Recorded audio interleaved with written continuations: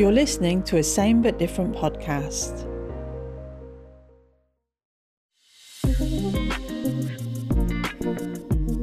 Hello and welcome to the Days of Rare podcast, where in each episode we will discover what life with a rare disease is really like from those who live with some of the world's rarest conditions.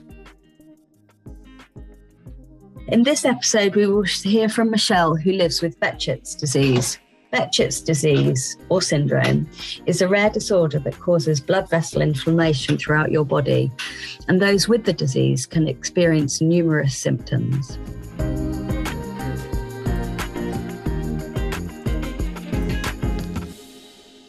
If you don't mind, I wondered if you'd perhaps start by telling me what happened to trigger a diagnosis. In what way did you become unwell? Firstly, I started having genital ulcers, and they were really bad. They were the size of 50 pences. And I couldn't actually go to the toilet for a wee because it was burning that much. And I used to have to bite on a wooden spoon to go for a wee. And in the end, I stopped drinking so I wouldn't have to go to the toilet. And I'd always had about 30 mouth ulcers in my throat, and my dentist had picked up on it and had referred me, and I'd been to the hospital and they just said, oh, it was nothing. But when I got diagnosed, the GU clinic guy actually phoned me up and told me over the phone that I had Behcet's. And I was cooking tea. I said, well, what will it do to me? And he said, well, basically anywhere where you've got blood, it can attack. So he said it can be from your brain to your big toe. So some things can be really niggly and annoying, and some things can be like major. And I know people can go blind. I've known people who've had limbs amputated, brain bleeds, strokes, blood clots. It can do anything really. But I was just in pieces. And then I had an appointment with Professor Moots and he confirmed it. My husband did ask him, I can hardly say this, but I always sticks in my mind that my husband said, do you think you could be wrong? And he said, no, we're 100% she's got it. But I could see the hope in his face. Of course. And you said, obviously, because it was so painful, you stopped drinking. And I mean, that in itself must have caused things like headaches and dehydration and constipation, all other really uncomfortable things to be living with. It did.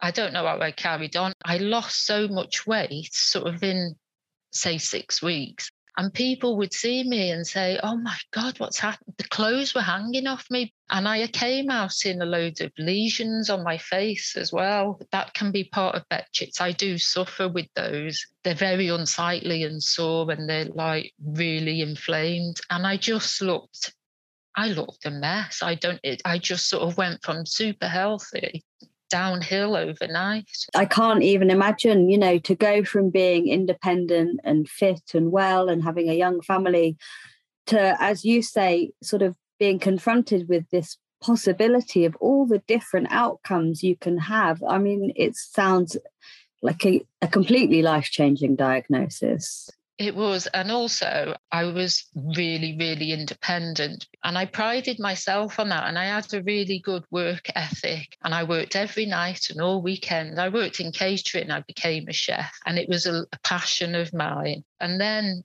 to have it took away from you is really hard, because to have to rely on someone else to keep you. For someone who's always been very independent and looked after myself, so it was very difficult to ask for help, and I still struggle.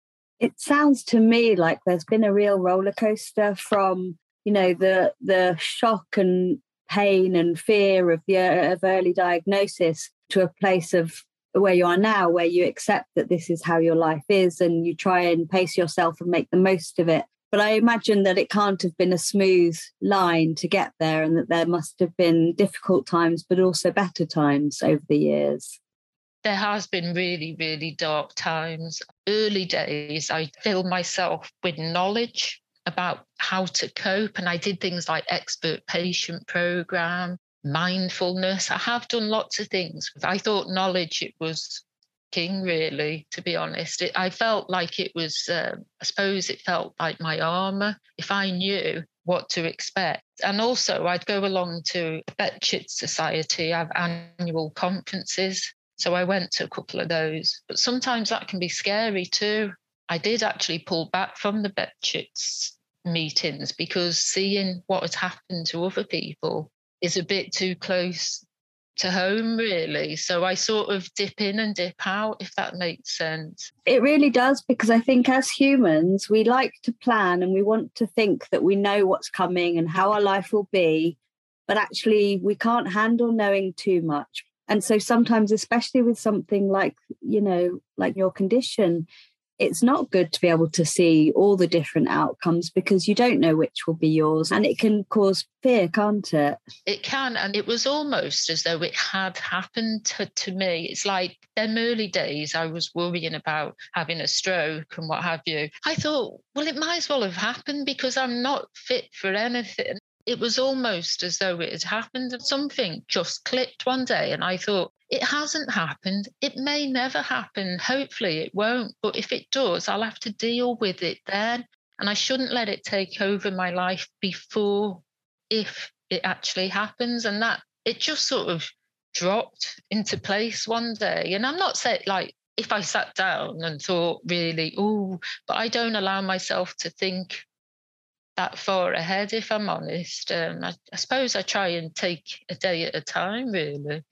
I think for anybody that's listening, that's thinking about or coming to terms with their own situation, perhaps, I think you've said a couple of really, really important things there. One is that it's fine to dip in and out of support groups because sometimes they are invaluable and they offer so much. And sometimes they can actually be too much. And that's really important to hear because I think people really worry. But the other thing that you've said that's incredibly important is that the fear of something happening sometimes can stop the here and now from being better than you imagine. And that's a really hard thing to realize. And it's amazing that you were able to because fear is powerful. It is. And I suppose really hearing you saying that now, it's almost like, I don't know if you're familiar with mindfulness, but that's mainly one of the teachings of mindfulness is think about the here and the now, not yesterday or tomorrow. You can't change those.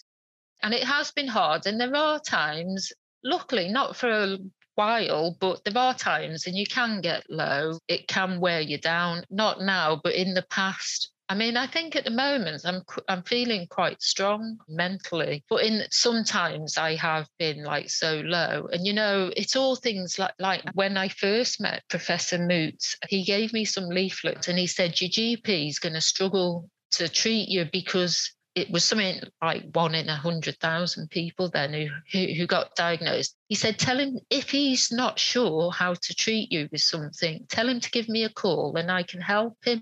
So I told my GP and gave him the leaflets and he said he wouldn't take them. He said, no, it's not worth it. I've only got you out of 6,000 patients. He said, it's not worth it. Shocking. And the other one had said, how many boyfriends did you have?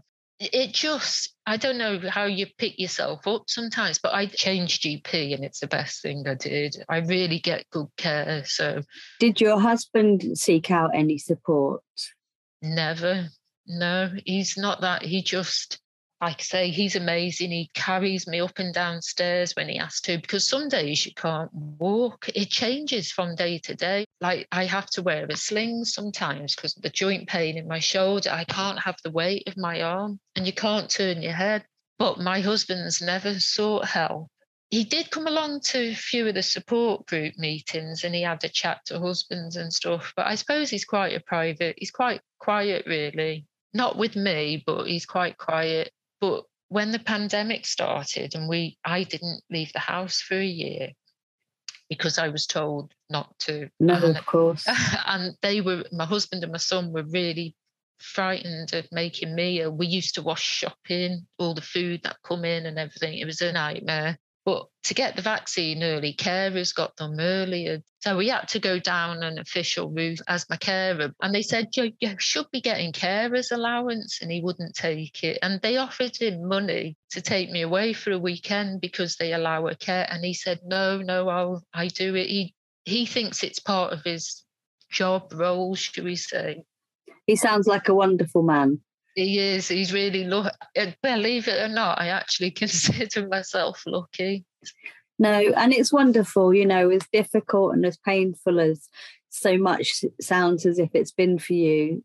You've also got your wonderful husband and your son, and that's a blessing, because you needed those happy points of focus in your life. I did. Thank you very much. Oh, it's been lovely talking to you. Thank you so much for taking the time.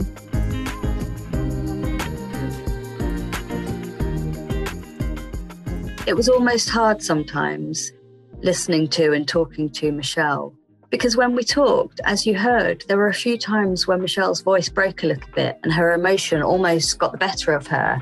And it really just made it clear to me how hard it's been and continues to be for Michelle. And I thought it was the perfect reflection of what life living with a really rare condition is like. That need to try to be strong when actually life is very, very difficult. And I thought she was so honest and so brave and fragile, even though she was also incredibly strong. And I just thought she summed it up beautifully in the way she talked and the way she shared her story.